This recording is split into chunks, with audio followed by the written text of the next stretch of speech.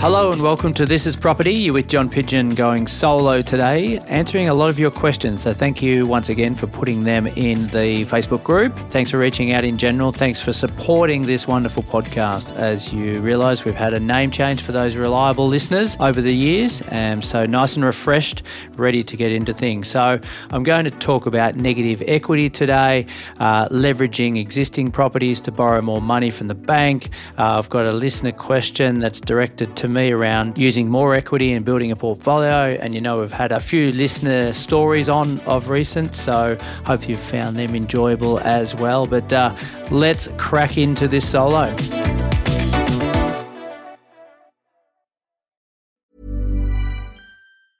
Hiring for your small business? If you're not looking for professionals on LinkedIn, you're looking in the wrong place. That's like looking for your car keys in a fish tank.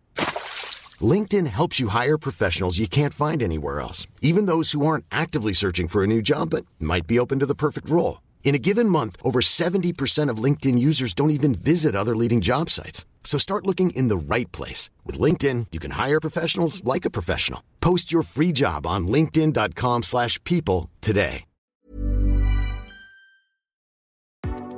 Now, before we get into the Q&A, an interesting article came out this week from Eliza Owen, who we've had on the show numerous times, head of research for CoreLogic in Australia. And she talks about if housing markets are so undersupplied around the country, which we know they are, why are some markets falling in value? And it refers to the particular property markets in Melbourne. So in 2023, house prices actually went backwards. Now, when I say house prices, it's generalised to say houses, units, apartments, etc. So you have to dig into the weeds to see which assets actually performed better than others and worse than others, etc.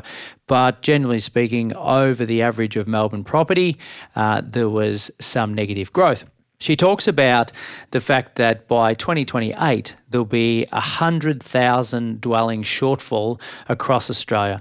Now, we've spoken about this on the show before, and that's a lot of houses, and we know that there's a lot more needs to be done to be able to build more houses to avoid this rental crisis that we're going through. There's people literally living on the streets that are in full-time employment, but just can't make ends meet. So she goes on to say, whether or not housing looks attractive to buy as an asset is different to needing somewhere to live. So the case of, okay, I just need somewhere, I need a roof over my head at night and I'm going to rent somewhere in a location that I can afford, right? That is a necessity in life versus an investor saying, well, I don't think that property is priced well, or there needs to be too much work done to it, or I can't afford that, or comparable sales suggest that it's too expensive. I'm going to let that one go. That's when we start to experience some sort of negative growth, especially if a market is overinflated, which the Melbourne market in a lot of cases has come from an area in the last 2 to 3 years where we've had pretty consistent growth, and now investors and owner-occupiers or upsizers, which are a common type of buyer, are saying to themselves, yeah, generally speaking, we don't think that property is worth it. Coupled with the fact that there's a lot of uncertainty in people's lives, the cost of living, the interest rate rises, what we've had in the last 12 to 18 months, basically means that they've been sitting on their hands. Now, does that mean there's an oversupply of properties? Not necessarily. There's just not buyers prepared to buy something at the price that someone wants to sell it for, okay? So really understand the difference between an oversupplied market and the ability to get growth out of a certain asset that you're looking to buy, okay?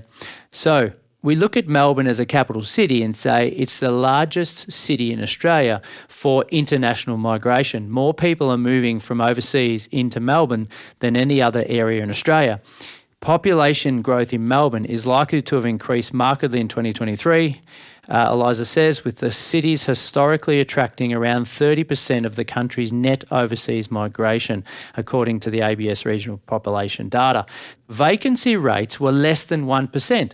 So from a tenancy point of view, you know that if you had a property, you would absolutely get it rented because there is an undersupply of properties to be able to go and rent, which is the issue, the 100,000 that's going to be shortfall in 2028. But if you're going to buy a property, it's a very different story. So understand as an investor and understand as an owner-occupier or a first-time buyer of a property what something's going to be worth and the general heat of the market, how long it's been sitting on the market, and potential discounts there. We look at Melbourne today and know that in some areas we can go and get some sort of discount, while other markets or other areas, other locations, and definitely other different types of assets, where we're seeing a very warm market where properties are listed one day and within 7 to 10 days they're gone if they're priced right and they're a dwelling that is in demand. Okay, so I just thought I'd share that with you. We'll put the link in the show notes from Eliza. She's very respected in the industry, has been for a number of years, and is a very intelligent guest of ours coming on the show. Not that anyone else isn't, by the way. All right, let's get into some other questions. So Sam reached out and said, "Hi team, have a question for John around using equity to purchase second home. I've re-listened to some of the previous podcasts and still have some questions, particularly around whether it is a bad idea to draw down equity for the purpose of buying a second home, which will become our PPOR, and converting PPOR to investment property. Currently have a 3-bed, 2-bath house in Ipswich, which is south of Brisbane, on 800 square metres. Purchased 5 years ago for 360, 260 currently owing, and house sitting around 700k in value, right? So we've purchased it for 360, it's now worth 700, fantastic. In 5 years, it's more or less doubled, so well done. We have about 60k in savings with both myself and my partner's incomes, steadily increasing around 220 gross annually, and no consumer debts. Okay, well done again on the consumer debt part. What are the cons of using the equity to purchase new PPOR, and would it be better to just stay in our PPOR and purchase for the sole purpose of an investment property? Ideally, we'd like a bigger house to cater for our hopefully soon to be expanding family over the next few years. No dependents currently. Love the podcast. Can't wait for the book to come out. So an organic plug on the book there as well. Show notes will provide you a link to our book, which we're pretty excited about. Now, Sam, great question. And if I had $1 for every conversation I had around this topic, I'd be probably doing better than I am today. So first of all, we've got to understand Sam's situation. And if you're thinking, yeah, I'm in a similar boat, then think about your own situation. Now, Sam says that they are wanting to start a family and need a bigger home.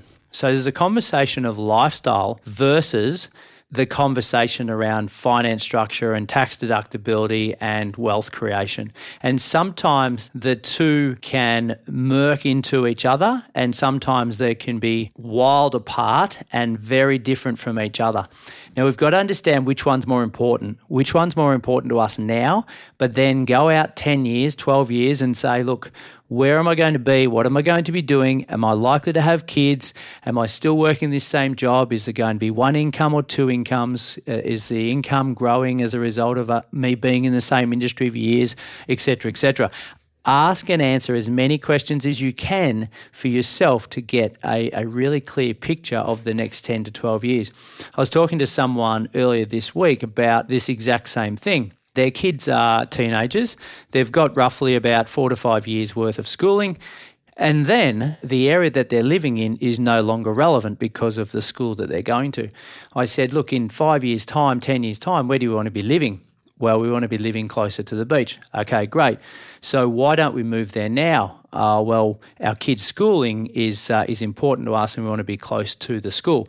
Okay, so we're going to sell the home we're living in now and we're going to buy and upgrade a house. We need more space to live in that same area, but in 5 years' time, we're actually wanting to move closer to the beach. So we've got 2 lots of stamp duty and 2 lots of selling costs, right? It just doesn't make sense to us. So we've got to go out 10 years and say, where do we want to be? Can we commute or can we drive our kids to school for the next 3 or 4 years? If that's possible, fantastic. If we've got a long-term view of it, we may just save ourselves $100,000 in stamp duty and selling costs as a result of that. So for Sam, there's the lifestyle component, but there's also the fact that we're using equity to buy our principal place of residence. Now, you've heard me say on the show quite often that I don't like to use equity to buy or to use as a deposit and costs for our principal place of residence. Why not? Because we've got about 102 to 103% of our value of our property being debt, right? So we're paying interest on all of that debt versus if we put in a 20% cash deposit, we would only have 80% of our total value of the property as debt. And as we say, the debt on our owner-occupier home is generally bad debt. It's non-tax deductible. So when we're sitting down with our accountant and we're looking at tax deductibility, we've gone and taken the equity from Ipswich, in Sam's case. We've used it for our dream home, which is fantastic. We've ticked the lifestyle box, but we definitely haven't ticked the tax deductibility bad debt box. And we just may be paying that off longer for a longer period than we would like. Now, what's Sam's option if they don't want to go with this? Well, option 2 is to say, look, I've had some fantastic growth from Ipswich. I could sell that property. I could take my $300,000 or thereabouts after costs, capital gains tax free because I lived in it, and I can go and use that as a deposit and costs on my upgrader home. Fantastic. However, I've lost an asset in the time being, and from what I'm hearing here with Sam would like to have or build a portfolio and keep 2 properties where possible. So Sam says, why can't I look at option 3, which is go and buy an investment property instead? That way the equity we pull out is tax deductible because we're using it for income producing purposes, and we can go and build a portfolio that way. Tick. However, not a tick in the box of lifestyle because we need a bigger home. We're going to be squeezed out. So in a roundabout way, Sam, I haven't got a direct answer for you right now. I just wanted to flesh that out so that listeners can understand the implications of making a decision and looking far into the distance rather than the next 5 to 10 minutes. If we're sitting here or standing saying, okay, I haven't bought a property yet, but this is my 10-year plan, what would we do different to what maybe Sam has done? And no disrespect, Sam's got some awesome growth in the portfolio or in the property in the purchase, has paid it down, etc. What would I do different? Well, what we might consider doing differently is to actually not pay down too much of the property, still pay some principal and interest in the early years because it is your principal place of residence, but we would park extra cash in the offset account until such time that we say, you know what, we're going to outgrow this property. We're going to take that cash from the offset. We're going to use that as a deposit and costs on that second property, that upsizer that we need. We need more space. And then that first property becomes an investment, tax deductible.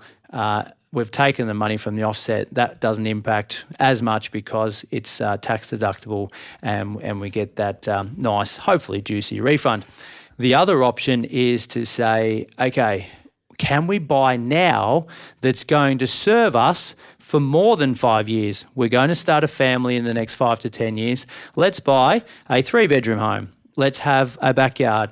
Let's have the ability to have a home that will serve us for the next 10 years instead of the next 5, because property is a rigid beast. We don't want to continue to buy and sell because a lot of the profit gets soaked up by stamp duties and selling costs and things like that. So understand the next play before we transact on this first play. But unbelievable question, Sam. Thank you for that, and hopefully our listeners have got a little bit of a benefit from that. Daniel, how do you handle negative equity?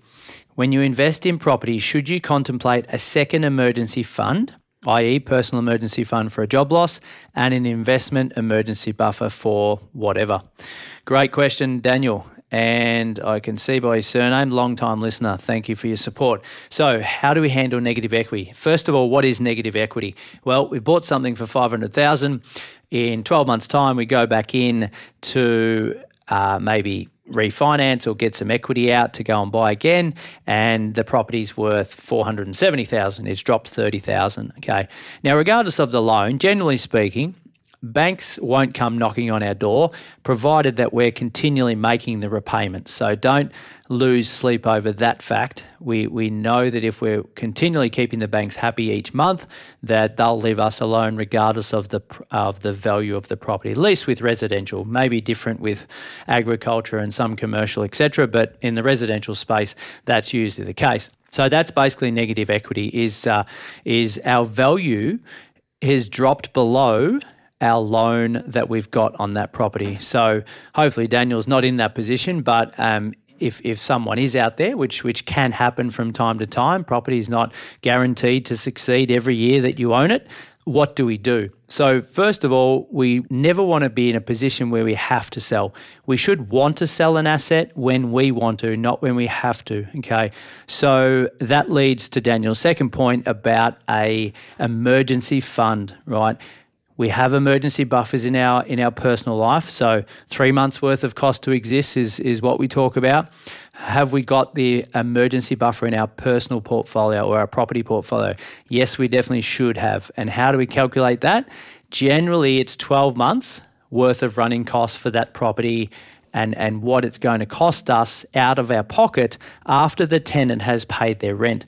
So, for example, if we're getting $500 a week in, that's $26,000 a year. We might factor 2 weeks of vacancies, so that drops it back to $25,000. The running costs of the property with interest only and insurances and rates, property management, it might be $30,000. So we've got a $5K shortfall that we should be buffering for. We should ideally have at least that $5K sitting there in an account, separate, dedicated to that particular property every year.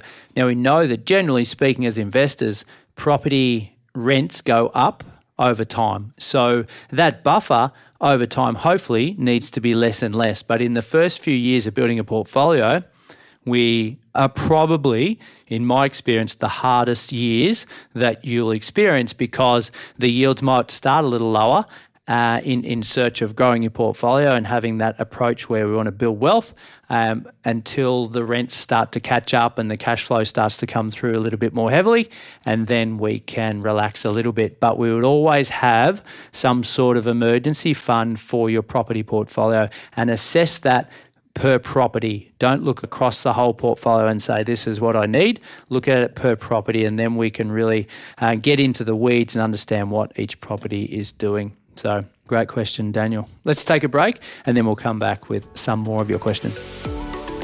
If you're after personal financial advice, don't get it from a podcast. If you would like help based on your own personal situation, head over to sortyourmoneyout.com. Click Get Help and we'd be happy to introduce you to one of our trusted advisors. We also have a panel of trusted mortgage brokers we can connect you with to get you into your first home, an investment property purchase, or to review your current loan if you don't have a broker. Our panel of advisors, mortgage brokers and accountants work with clients all over Australia so they can connect with you wherever you are. That's sortyourmoneyout.com and click Get Help.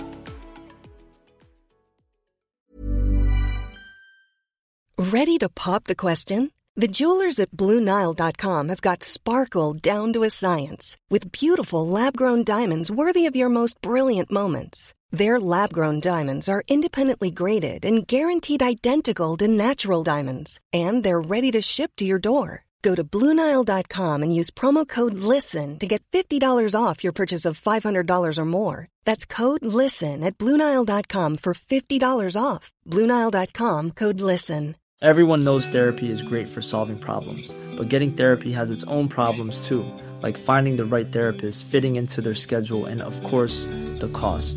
Well, BetterHelp can solve those problems. It's totally online and built around your schedule. It's surprisingly affordable too. Connect with a credentialed therapist by phone, video, or online chat, all from the comfort of your home. Visit BetterHelp.com to learn more and save 10% on your first month. That's BetterHelp, H-E-L-P. Jack, how to leverage existing properties to borrow more money from the bank. Jack, great question. Depending on what type of properties we've got, but how do we leverage the existing properties? Well, first of all, I would look at those existing properties and say, can we add some value to them without spending too much money, but making them look appealing to the bank? So when we say the bank, what we're really saying is appealing to the valuer. The valuer comes out, and if I've got I don't know, let's say a loan with Westpac. Westpac will order a valuation. The valuer will come out, or they can do a desktop valuation, but depending on the condition of the house, if it's really, really good condition and newly renovated, I would want the valuer to come out and assess what that is, but your broker can get a desktop valuation, and that might be sufficient, especially if it's a buoyant market, and they will assess what the value of the property they think it is. Now, that's one person's individual interpretation.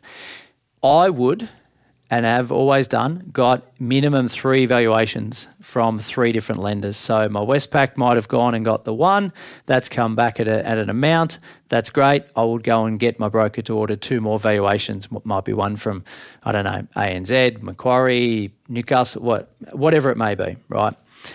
Once we get those 3 valuations, you get a feel for what we think it is worth, but also the highest valuation sometimes allows us to pull more equity from that property to be able to borrow more money. When I say borrow more money, get more equity out of that property because of the loan to value ratio being less.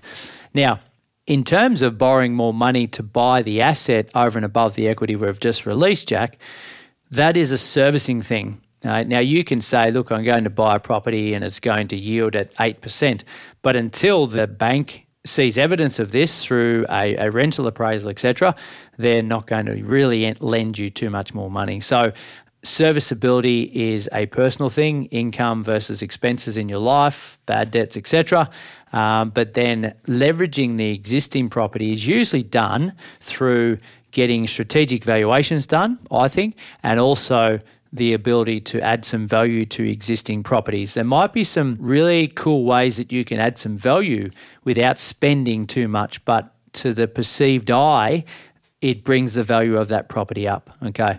The other part of it too, and this is why investors shouldn't be sitting on their hands for too long, the market sentiment definitely changes. So what's happening now in your local area might be very different to how agents and valuers and banks and everyone else was perceiving it 12 months ago or 2 years ago.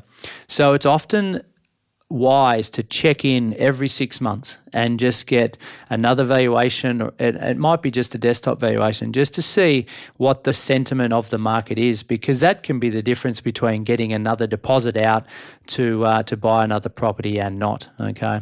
So they're just some basic ways that we can look at maybe leveraging existing properties, but how do we leverage in general? It needs to be done through the equity that we've got in the property. And for first-time users, that's basically your value of your property minus your debt, and the difference is the equity. And the bank says, yeah, you can use some of that equity, not all of it, generally up to 80% of that you can access, provided that your servicing, i.e. your income versus your expenses, is suitable or strong enough to be able to take that out and then go and use it. Right, Nets has a really good question, and this is one for the developers or want-to-be developers out there.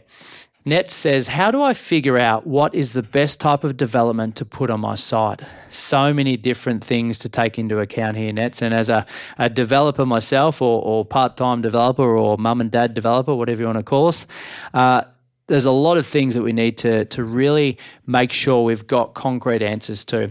And the first thing I would look at is, what's demand in my area? What is going to sell at maybe a higher price than others because there's lack of this in my area? Now, when we did a development here locally on the Central Coast in 2014, I believe, we saw a real lack of 2-story townhouses, right? They wanted the high finish, they wanted a reasonable size, they wanted a low maintenance backyard, they wanted a bedroom downstairs because maybe they were the elderly or getting into retirement, but they also wanted bedrooms upstairs because of family members staying over and things like that.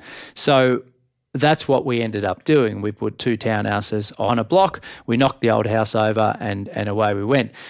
We had some consultation with a number of agents before we decided that. I actually didn't know that before I went and did that. I got that information from local real estate agents. I talked to local builders. What are you building more of? What are you building less of? What's happened in the last 10 years? What's the vacancy rates like? If there's high vacancies, what is that due to? And we've got to think conceptually, what do most people want in a home around the country? Generally speaking, they might want low maintenance, but they also probably need minimum 2, but ideally 3 bedrooms. Why? Well, one for us, maybe one for a study or to read the newspaper, and the third one might be for visitors that come over, right? For families, that was for retirees, by the way. For families, we might have a couple of kids and we might also work from home. So 3's as a minimum, I would say, with a backyard that's manageable. For singles, we might want someone else to live in there with us, plus a study, right? This work from home things become real, right? So it's going to, there's obviously a change in that now, but there's still going to be an element of work from home. So that need for that extra room is more and more important. So Nets, I'd be thinking about the internals and what we need and the layout involved in that. Okay.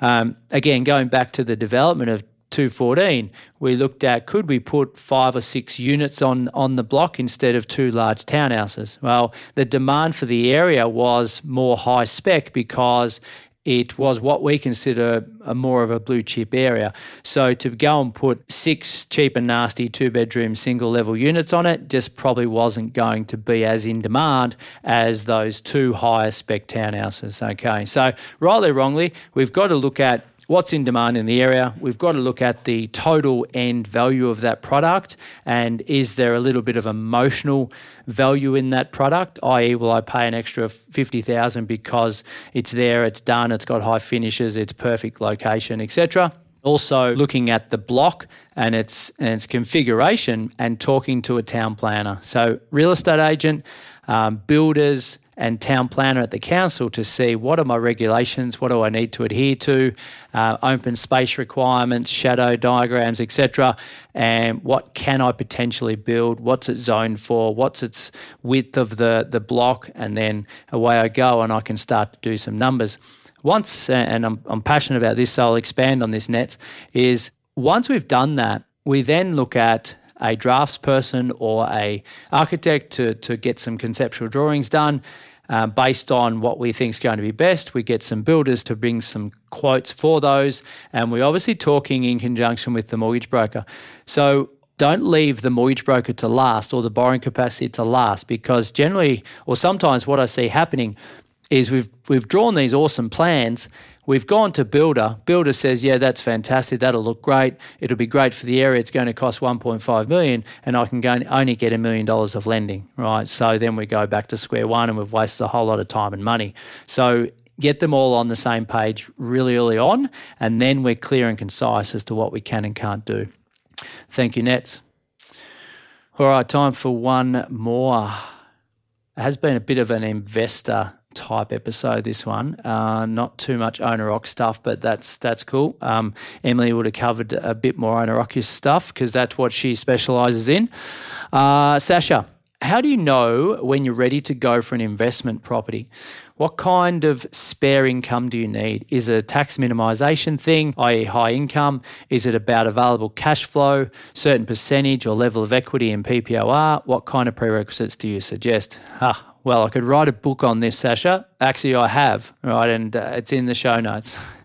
Sasha, I jumped on a podcast last week about this. Also, probably the common misconception that we need to pay down our principal place of residence before we can actually go and start investing. Now, someone asked me not long ago, when do you know when the best time to invest is? And I'll say when you're ready and when you can get finance. When you're ready in your own mind, you got the risk profile sorted, and when you can go and get lending from the banks.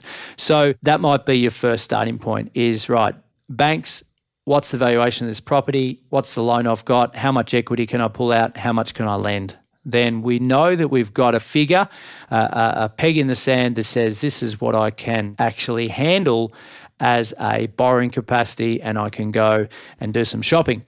The problem with that is, which is the common pathway, right? We jump on realestate.com and we say, yep, 600 is my price. I jump on and usually choose 600K in my area, become deflated, stay within my state because that's comfortable. So I check other parts of the state and locations, and 600 doesn't maybe get me much, or it does, but I'm not real comfortable. I've never been to that location. Oh, hang on, I went to holidays here. Let me check that area. No, that doesn't work. And I become deflated, and then I either buy something irrationally or I just give up altogether. So Sasha and anyone else who's in this position, it's an awesome time to take advantage, I think, of getting into the market now, or markets, for the next 5 years of strong growth, I believe, right? This is early 2024 if you're listening back. So it's one thing to say I can borrow 600 or I can spend 600.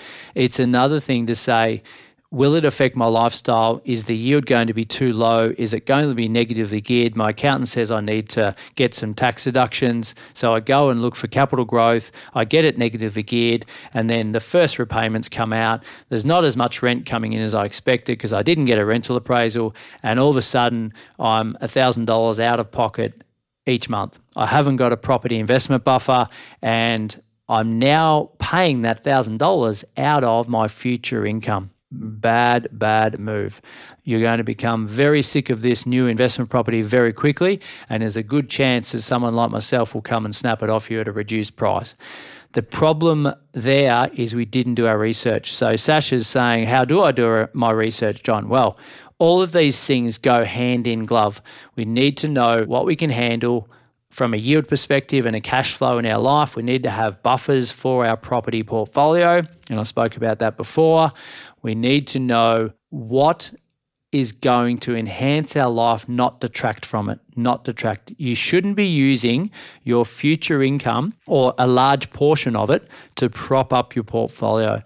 If you're doing that, it does detract from your future savings. If you've got a mortgage to pay at home as well, or rent's continually increasing, that's going to diminish. Now, yes, rents will go up over time, but a lot of investors don't get past that first property because of this reason. It's lack of cash flow, and as a result, the property is to blame. Okay, the property is not to blame. It was the research behind it before we went there. Okay, went off in a tangent there, but what Sasha says, what kind of spare income do we need? Well, you work that out in your life. We know that there might be 30% roughly of your own money going to your mortgage or to your rent. Okay, what else is left over each month? If I'm saving $2,000 a month, can I put $500 a month or $1,000 a month to this particular property? If I'm getting equity out of my principal place of residence, can I take an extra $10,000 of equity to use as my property buffer? And then I don't have to touch my future income at all, and I continue going on my savings journey. All right. Is it a tax minimisation thing? Yes. If you've got a high income, there's a strong argument to say you should be helping that out, but it's not the number one reason we go and buy real estate. Okay. Real estate's about wealth creation and making money, not necessarily saving money. Is it about available cash flow? Well, absolutely it is. There's a certain percentage of level of equity in your PPOR. So banks are ultra friendly at the moment. We can go and get 5% deposits to buy our first home, right? That was never around when I first started investing all those years ago. A lot of occupations, 10% deposit, no LMI. So you, Sasha, you might qualify for one of those. Chat to your broker about this. You might be able to get equity out of your principal place of residence when your loan to value ratio is 80% and you draw it back up to 90%. You take out that 10% and go and buy an investment property, right? You've got to understand that the next best time to buy is when you're ready and when you've got available funds, that being cash or equity as a deposit, and then the bank's ability to lend you money. Hopefully that helps you there. All right. Let me quickly answer one more. Tammy, can one be added to a mortgage on a property without capital gains tax implications for the other owner? I'm going to answer this by saying, talk to a lawyer, a solicitor about that. That's a very easy one for me because changing titles, changing ownerships, changing all these things usually require costings, and the angle at which you approach it can mean sometimes savings, can mean sometimes I've paid too much, I shouldn't have done that, and it's too late to untangle. Ideally, we're doing the right thing on the way in, not halfway through ownership of the property. But the whole capital gains tax implications, the ATO are onto you about that. So if they can see that, hang on a minute, we've changed the entity halfway through just to avoid capital gains tax, then they're probably going to find that out, understand why you've done that, and there's implications to that decision. All right, that's a wrap for today, people. Thank you for allowing me into your ears once again.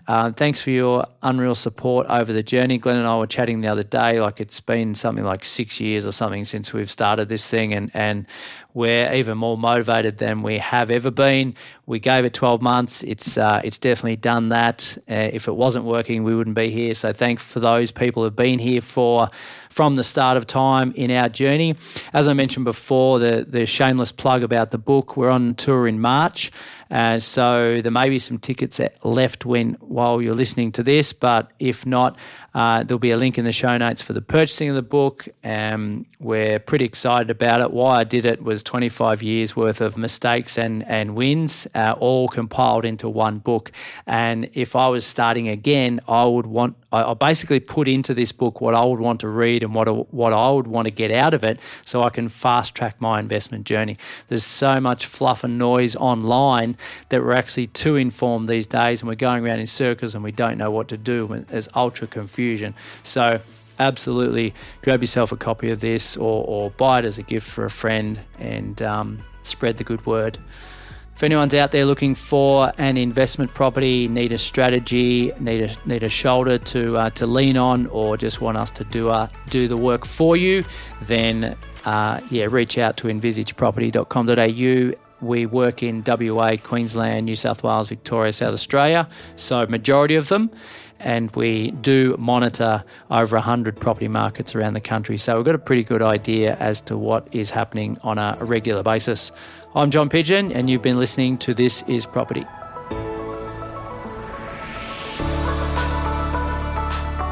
We acknowledge the traditional custodians of the lands on which we live and work, and pay respects to their elders past, present and emerging. We extend that respect to Aboriginal and Torres Strait Islander peoples who may listen to this podcast. It's time to get the property you want. If buying your first home or investing in property is something you're interested in, check out John Pidgeon's book, Sort Your Property Out and Build Your Future. John covers the essentials like how to find hotspots and not spots, due diligence, mortgages, tax stuff, grants and schemes, and how to set up your investing timeline. It's the only book you'll need about buying and investing in property. Visit sortyourpropertyout.com to grab your copy. This podcast is for education and entertainment purposes. Any advice is general financial advice only, which does not take into account your objectives, financial situation, or needs. Because of that, you should consider if the advice is appropriate to you and your needs before acting on the information. If you do choose to buy a financial product, read the product disclosure statement, target market determination, and obtain appropriate financial advice tailored to your needs. Simo Interactive Proprietary Limited, the publisher of the podcast, and Glenn James are authorised representatives of Money Sherpa Proprietary Limited, which holds financial services license 451289.